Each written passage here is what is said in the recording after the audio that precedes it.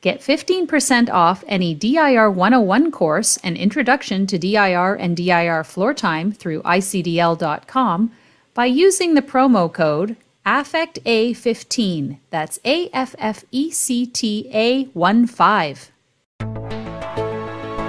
You're listening to Affect Autism, where affect is the number one tool we use in supporting child development through playful interactions. If you're a caregiver looking to implement your own floor time approach, please see the Parents menu at icdl.com, the Interdisciplinary Council on Development and Learning, for the virtual floor time consultations for parents. There you can schedule an appointment, look at the virtual DIR home program services, and see the weekly parent support meetings registration. We aim to help you implement the developmental individual differences relationship-based model at home, taking into account where your child is developmentally and their individual sensory processing differences within your safe and nurturing relationship to promote and support their developmental potential. Hello, welcome back, listeners. This is Daria Brown at Affect Autism, and this week I have with me Marilee Bergeson, who is a speech and language pathologist in San Marcos, California, just north of San Diego. Her work has been focused in early intervention, and since her retirement, she's in private practice and consultation.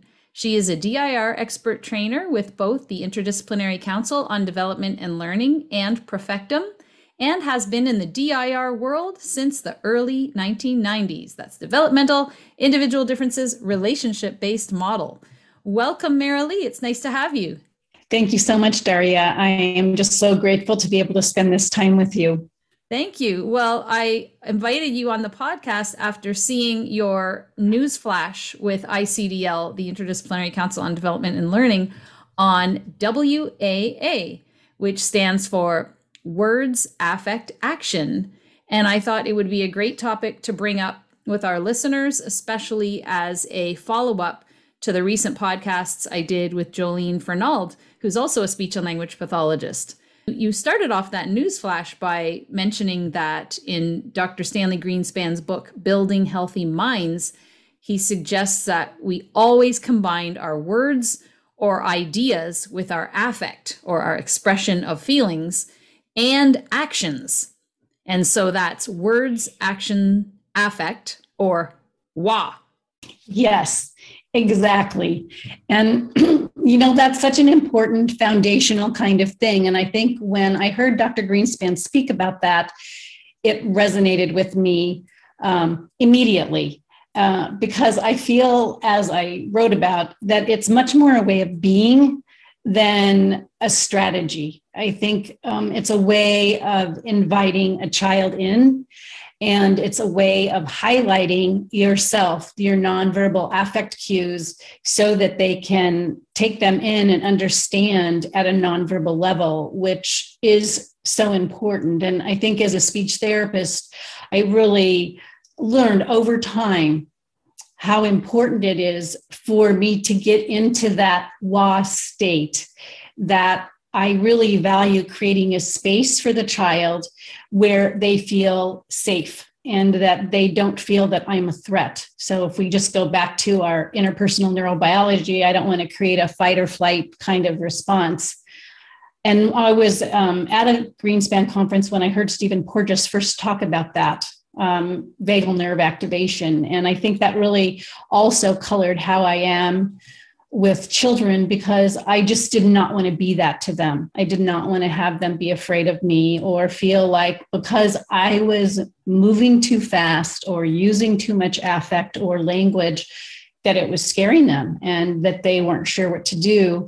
And so I always come in first, even before I think of WA, I think of just how I am. One, because I'm so used to doing home visiting, so I have to take in where the parent and family is, and I need to really build my relationship with the parents so that we have trust, and that I really follow their lead. That's how I start a session, is where is the family, and we go from there, because that's the parallel I want to create for them to do with their child. So it's a very slowed down process. And I think that's one of the things I really learned in all of these years of DIR is that idea of slowing down and being fully present, and what an important part of our work that really is. Because I'm not only wanting the child to take me in, I'm needing to take in the family as well as the child and the context of their relationship. So slowing down helps me to do that and enables me to read the really, really subtle cues that a child may be giving that we could miss if we were either having our own agenda or moving too quickly or using too much language or questioning.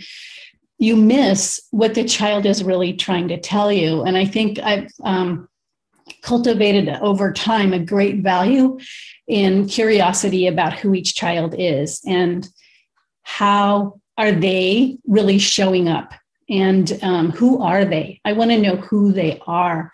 And I want to be so there to support that. And so they can be who they are to their fullest extent and be an ally and supporter of that, which I think creates such a wonderful foundation in our work that really makes it so valuable and rewarding, is to just get to know each child as they are.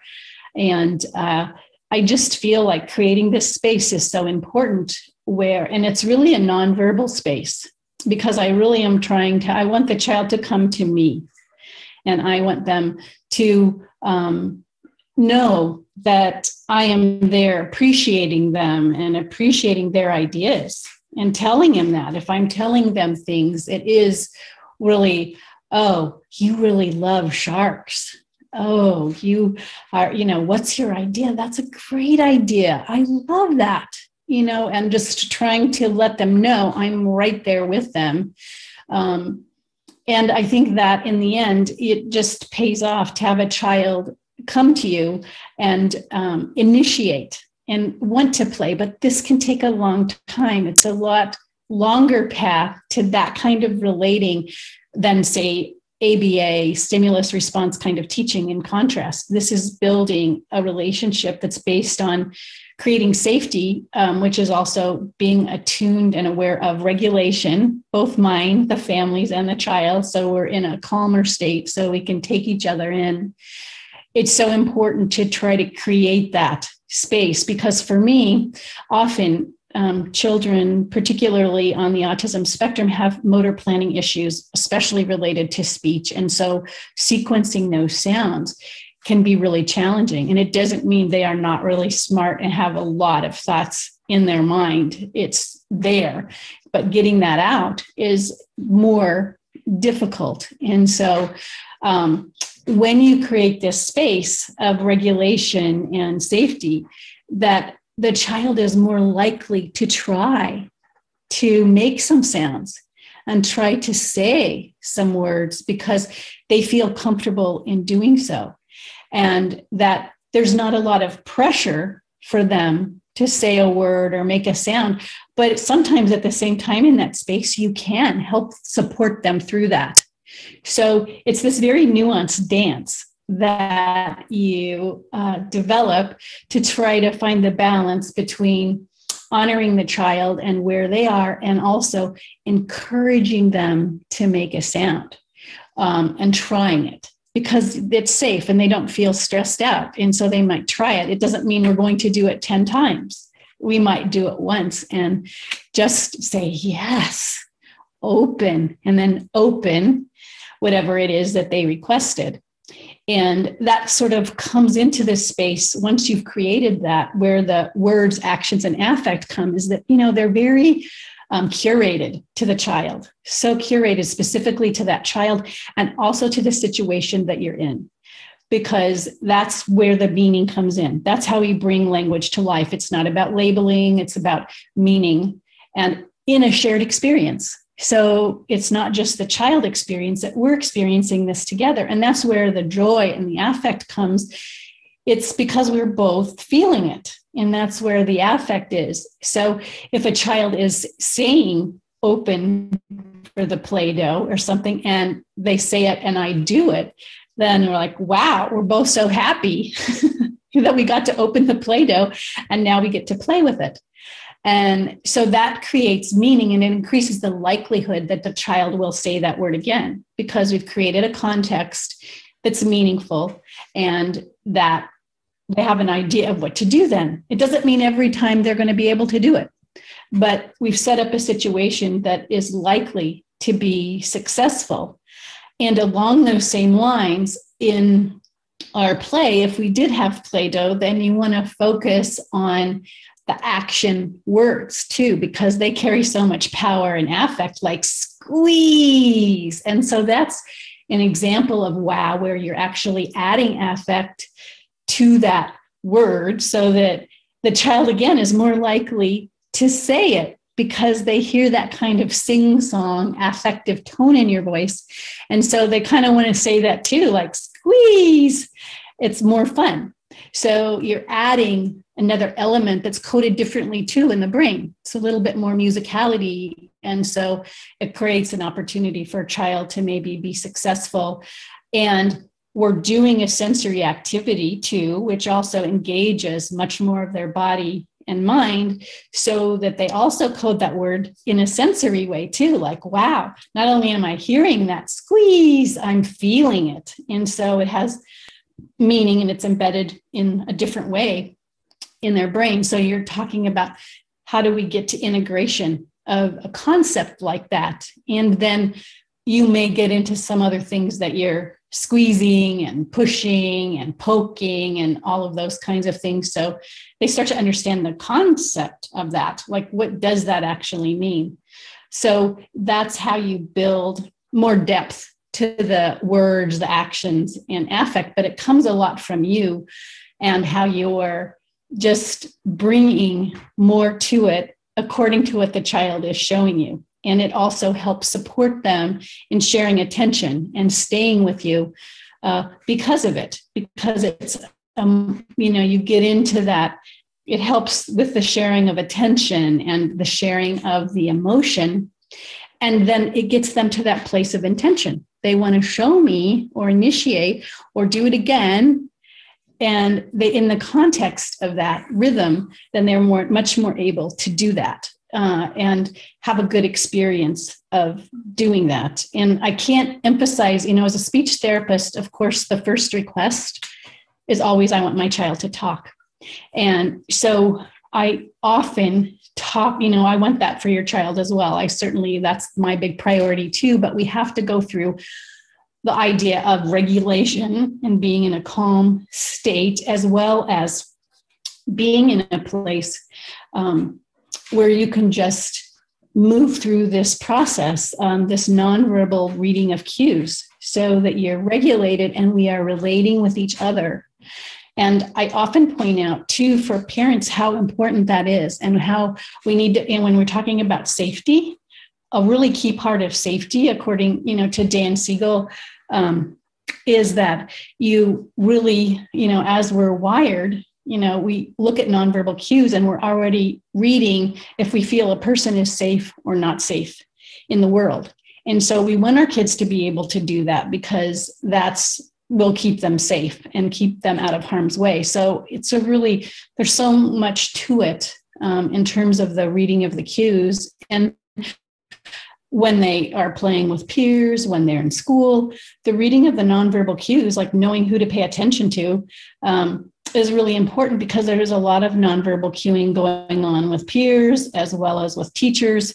And a child needs to be able to orient themselves to all those different things. So, and for sure, I want the parents to really be able to have that with their child, because it's also a very intimate space. And I want them to have that depth of relating with their child and that closeness, because that's where the child ultimately is going to learn how to relate to other people, with the person that are the people that are most important to him or her. And so that's a really important piece too. So we're putting on the back burner the talking in favor of the relating, because also we really want kids to have a wonderful quality of life, and we want them to have friends, and we want them to have relationships that they value.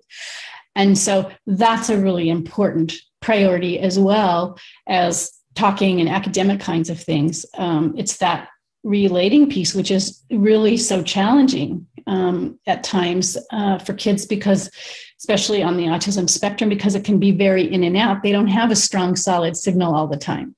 And so they can miss, like this flow I'm talking about, they can miss a lot of that because their bodies are filled with sensation that doesn't allow them to tune in to us so consistently.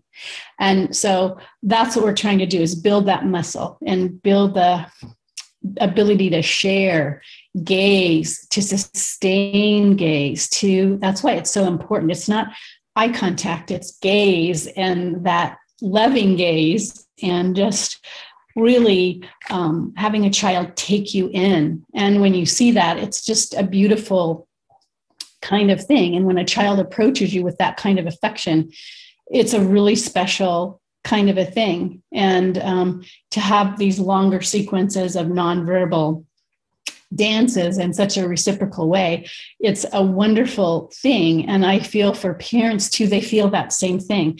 So to them, they're not putting as much of a priority on the talking, because they're enjoying the relating, getting to know their child, seeing what their child can do and appreciate it. And so that becomes less of a priority. I mean, it's there, we're always working toward that, but we're really building a strong foundation. So that's kind of what puts this all together. And that's why I wrote the article in the first place, was just that I felt like you do this from the beginning. And you're almost in a way mimicking, the rhythm of motherese when moms are talking to their babies, and you're having a conversation with a child who's not verbal. So it's just taking that same idea and having a conversation. So it doesn't mean that I'm not talking, because I am, but I'm taking whatever they are doing as intentional, and I'm having the conversation about it. And so that's where the affect comes in, and putting intention on it, whether the child has the intention or not. I'm trying to put it on there, but I'm doing it in a very conversational way, in a very sing-songy kind of voice too, to keep them with me, and to try to get a flow going, and to just let them know I'm here for you. And I hear you. That's your idea, because I'm trying to connect actually with what's up here, because I'm trying to guess based on what they're showing me, what they're thinking, so that I can give some voice to that. And I have often had kids just look at me like, yes, I can tell that I'm getting close to what they're thinking. And they're looking at me like, yes, that's exactly what I'm thinking. But I couldn't say it. And so I think it's worth trying to work on that, because I feel for kids, it's so nice to have someone understand what they're trying to communicate, and to just get it out there. And so I just feel that has been such an important part of the work that I have done. And it took that's a big change from being a speech therapist, where, in the traditional training, it's very direct. And so I had a lot of learning to do as a speech therapist, and that, along with going into homes, that's a very different setting than a clinic setting. And so that's a whole nother set of skills and a way of being that I had to learn as well.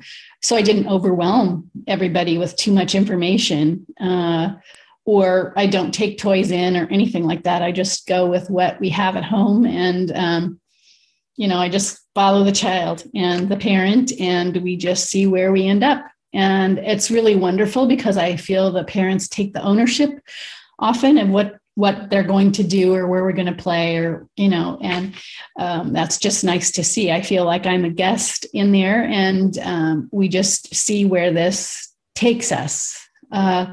So that's kind of the history of WA in my own practice. And in also, one of the things I've learned in terms of working with families is the importance of checking in and talking about celebrations as well as challenges. So every time in our session notes, when we kind of review the session, I ask the parent what was their favorite part, what was the hardest part, and then what do they want to think about for next time. And so that is wonderful, because often what I might think is the best part and the parent thinks might be two completely different things. And I like the question as a routine question, what was hardest? Because it just gets that out in the open, like when things didn't work as well, or when a child is breaking down, melting down, or they aren't doing the same thing they did last week, or whatever it might be. But it gives the parent gives us a chance to talk about that. And then knowing that what we really liked and what was hard, then what do we want to think about for the next time? So it gives us a little bit of an idea of where we want to go. And I think that's important too, is so that I have an idea of where the family is. And so that I just want to always keep very close to where they are in order to be successful. So those are sort of my big takeaways over the years, and why I think that's so important to work on that nonverbal level, even with kids that are talkers. It's really important to build that in, because often they aren't really attuned in the same way. And so talking less really is what gets you more in a DIR floor time session, is the waiting, the slowing things down, and not talking as much, because then the kids, even if they're talking, will start to listen and look, because they've just gotten so used to the auditory channel. They haven't really tuned into this whole visual, affective kind of channel that's going on as well. So wherever a child or young adult also, with older individuals that I've worked with too, it's just a really important kind of thing, because it helps everyone to regulate and be present and then be more effective. Yeah, you brought up so many good points. I think I could put links back to dozens of podcasts I've done where other DIR experts echoed all of the same things that you said in different ways. And that's why I love interviewing different people all the time, because you get a different perspective on all these aspects of DIR coming in. And the more people listen to different people speak about it, something resonates with them that didn't resonate before. And they say, oh, now I get it. And I know I've had those light bulbs come off over the years as I've learned more and more about the bottle. You really echoed what Millie Cordero and her daughter Joanne said in a podcast a couple of weeks ago about really going from this idea of, Millie talked about one of her very first clients years and years ago, where she had this whole program planned and she brought it in, and the mother patiently listened and looked and then said, I'm sorry, I can't do this. And Millie was just like, after she had done all of that work, the mother said, no way I can do this. I have other kids. It sounds great, but no parent, when you have kids of your own, you'll understand.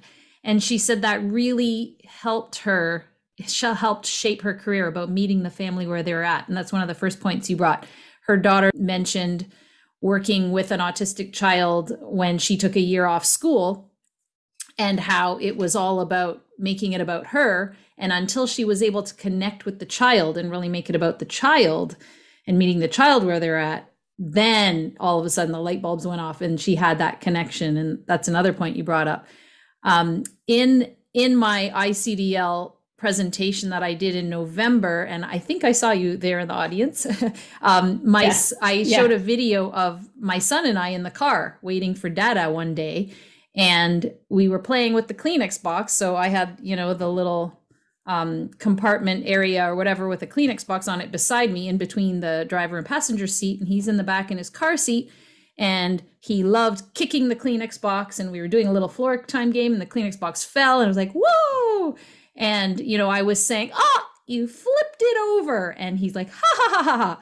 And I made the point that if I had just sat there and taught him what is flip over, I mean, that's one of those action words that you mentioned. It might not be one of the most common ones that people would teach, but he had so much fun, and there was so much affect and that shared joy that you mentioned, kicking it and watching it flip, that in a later video where we did the same game, he's the one who initiated, I want to flip it over. And he remembered that because it was that words with affect and action. And I know that my son, who now just turned 12, he always remembers the words that have affect associated, with it. And I think I brought up before that, you know, we went to model train shows, model train houses, model train layouts, you know, for years and years and years until COVID. And he's excited to get back on the circuit again when we open up here in Ontario. But he remembered, you know, when the model train guys who are, you know, not necessarily super excitable, using a lot of affect unless something happens. So the trains would inevitably derail when they have, you know, they're on display, we're on a layout tour, they're on display, proud to show everybody their layouts, and the trains don't work and they get frustrated. And the guy says, "Oh, come on." And my son repeated that for like a year or more. And he still to this day, every now and then, when something doesn't work out, he'll say, "Oh, come on." And he'll look at me and like start laughing. So he knows what context it goes in. And it was so funny to him. So on the whole ride home, I think that was in Ottawa. So that's a 4 or 5 hour drive from here. On the whole ride home, he was laughing and saying, "Oh, come on," and laughing his head off. He just thought that was great.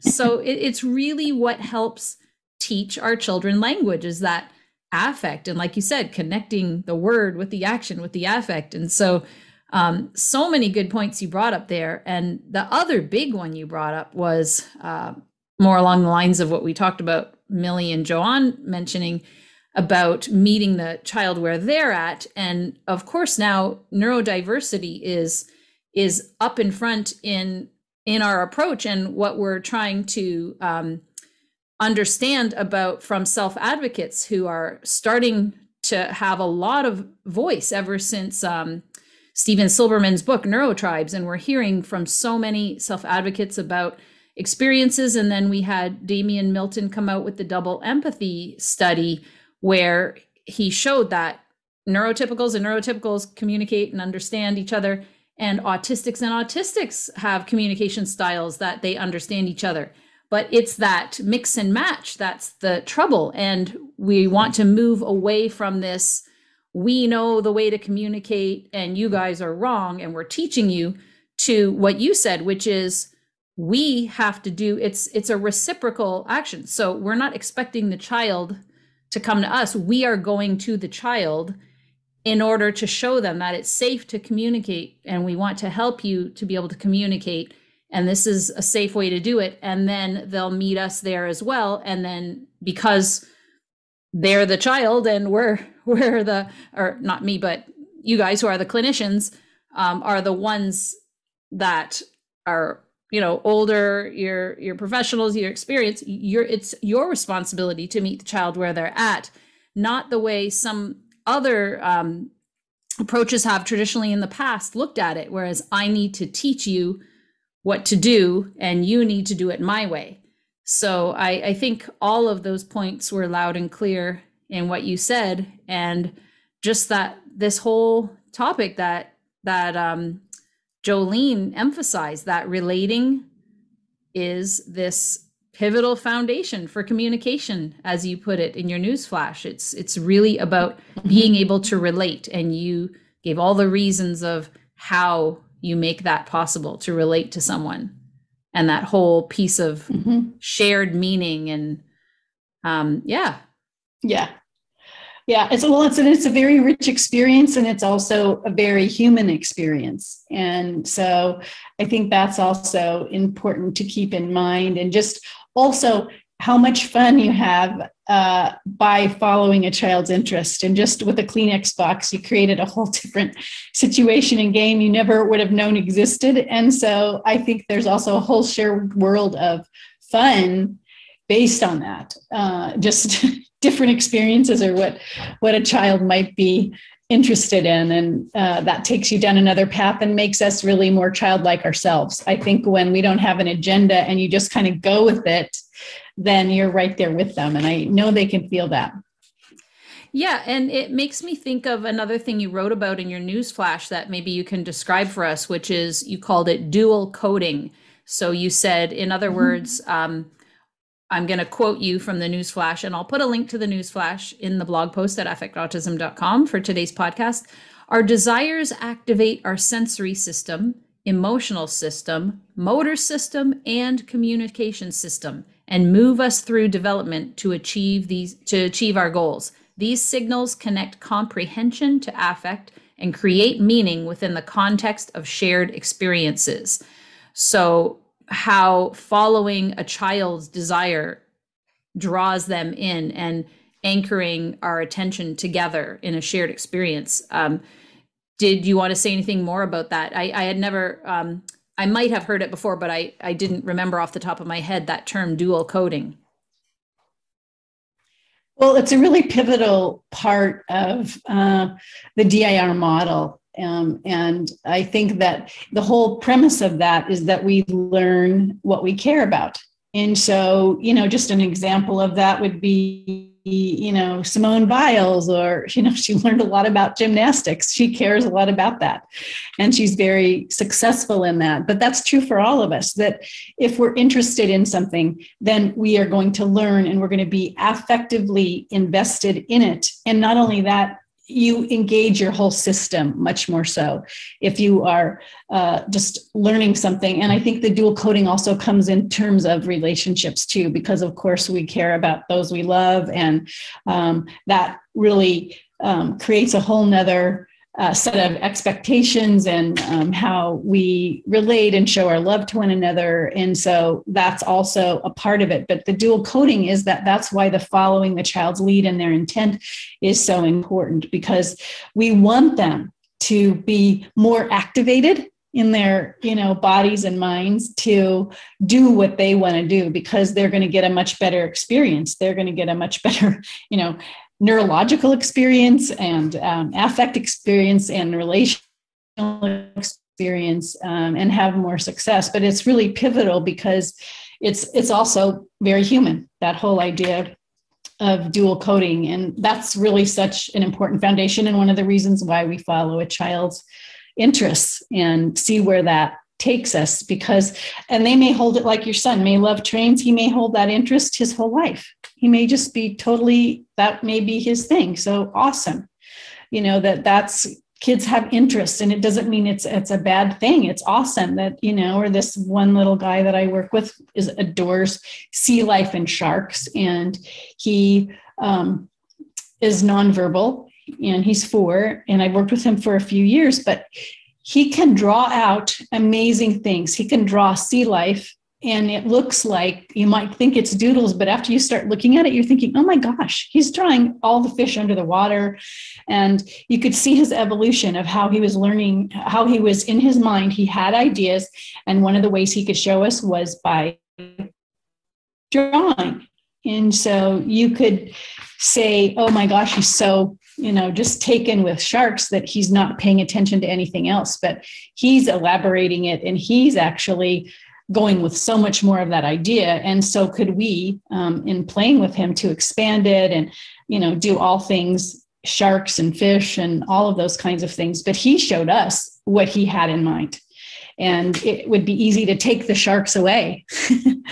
But but what it is an indicator of too, and how that changed, it went from a sensory kind of play and a calming and organizing kind of play for him into ideas and into his mind. And then he was able to share that. So, you just never know. So I'm never too quick to make a judgment about those things when kids are interested. I think that's fantastic that they have interests and they start in play. You start at the sensory motor level, and that's what he was doing. So, and that was for him very calming and organizing for him. So that's where he was at that time, because he was not very regulated. So that's what he needed to do to help organize himself. So he was just beginning that, but that it's just interesting to see over time how that evolves, and that idea of dual coding and, following an interest, where it can create professions, that people are interested in. So it's really something to pay attention to. And how cruel to take away a child's number one interest and think, oh, they're too obsessed with this, they need to learn something else.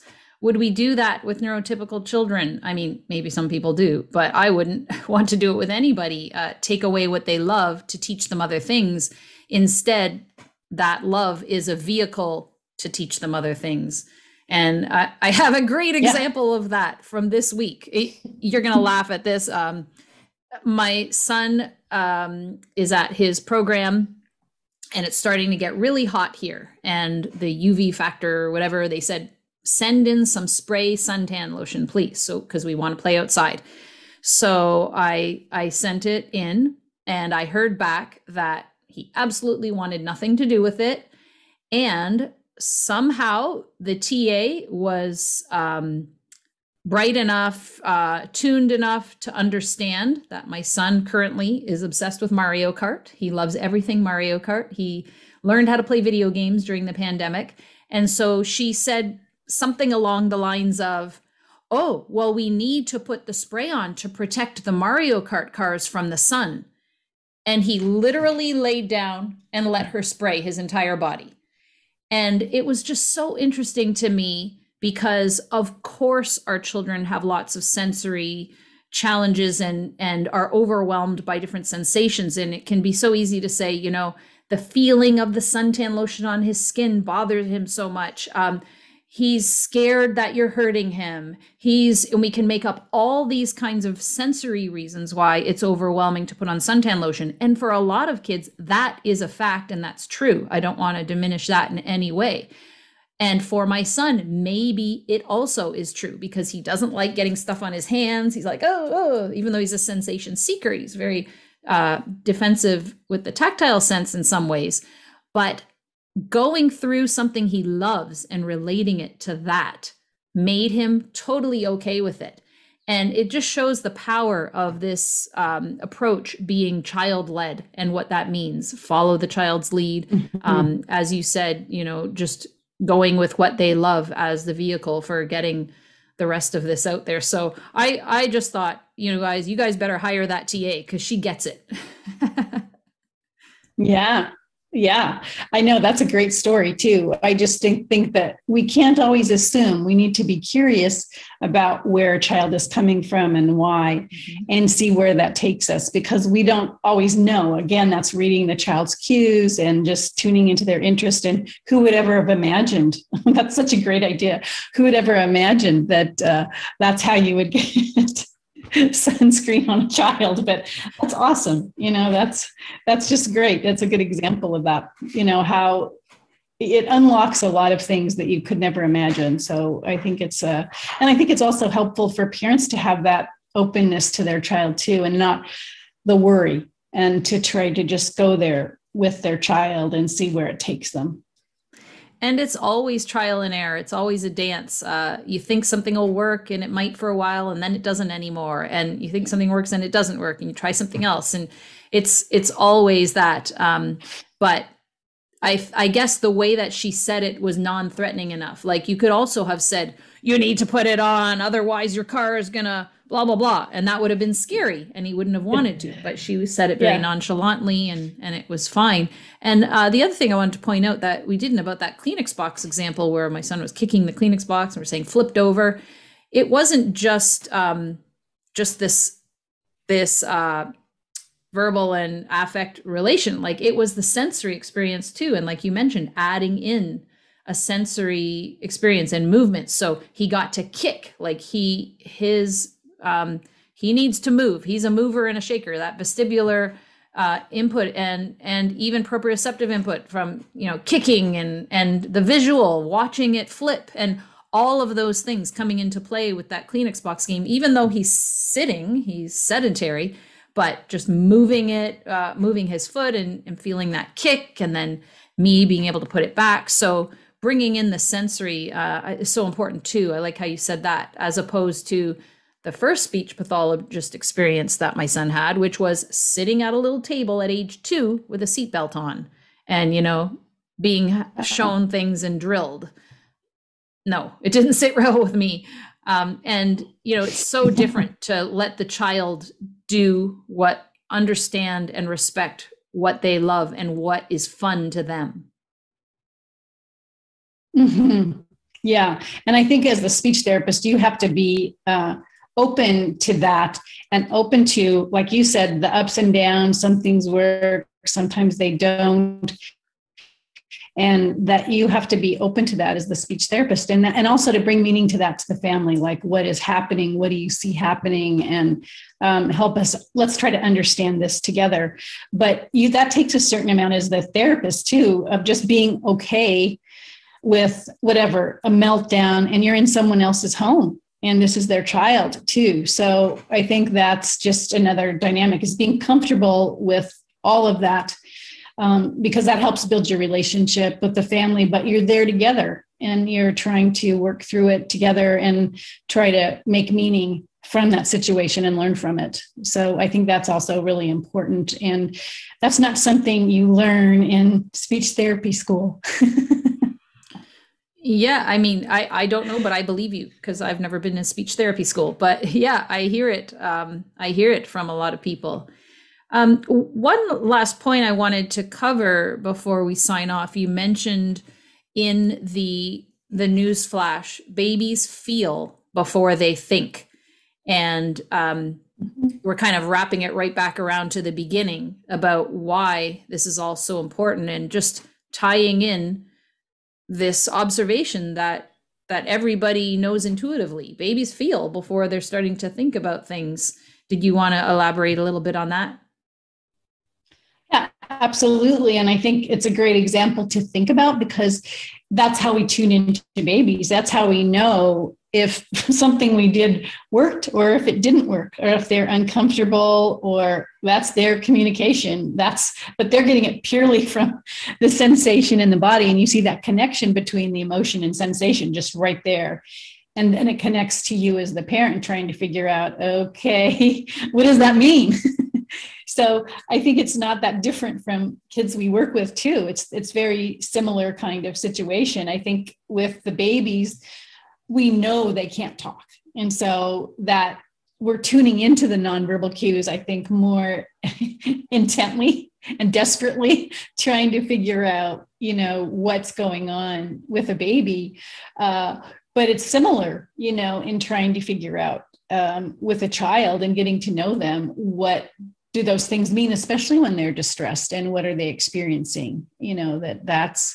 They're not feeling safe. They're in a state of distress. So how do we help support them in that? But yeah, that's just getting right down to the basics when you're talking about babies, but then you're talking about how we're wired from the beginning, and how we're wired to be in relationship, because a baby needs their parents to survive. So we are wired for relating from day one. And I will put a link in the podcast to the podcast I did with Colette Ryan about cue reading, because we go into that in more depth. Yes. Well, thank you so much, Marilee. It's so great to go over this concept of WAA. It's words, affect, action, and how powerful it is, and how it really brings out some of the more important aspects of this approach, developmental individual differences, relationship-based model. So I appreciate it. Listeners, go to affectautism.com and you'll find the blog/podcast link that'll bring you to words, affect, action. And I will put links to some of the past podcasts we mentioned. And thanks again, Marilee. And hopefully we'll speak again in the future about topics like this. I certainly hope so. It was a pleasure, Daria. Thank you so much for asking me. This episode of Affect Autism was brought to you by affectautism.com. This is an independent endeavor on my part, without any sponsorship. Please consider supporting the podcast and the website for as little as $5 US a month to receive extra bonuses, including floor time videos access, your questions answered on upcoming podcasts, my weekly insights video with my takeaways from each podcast, and more. You can become a member or a star member of Affect Autism at patreon.com/affectautism. Until next time, here's to affecting autism through playful interactions.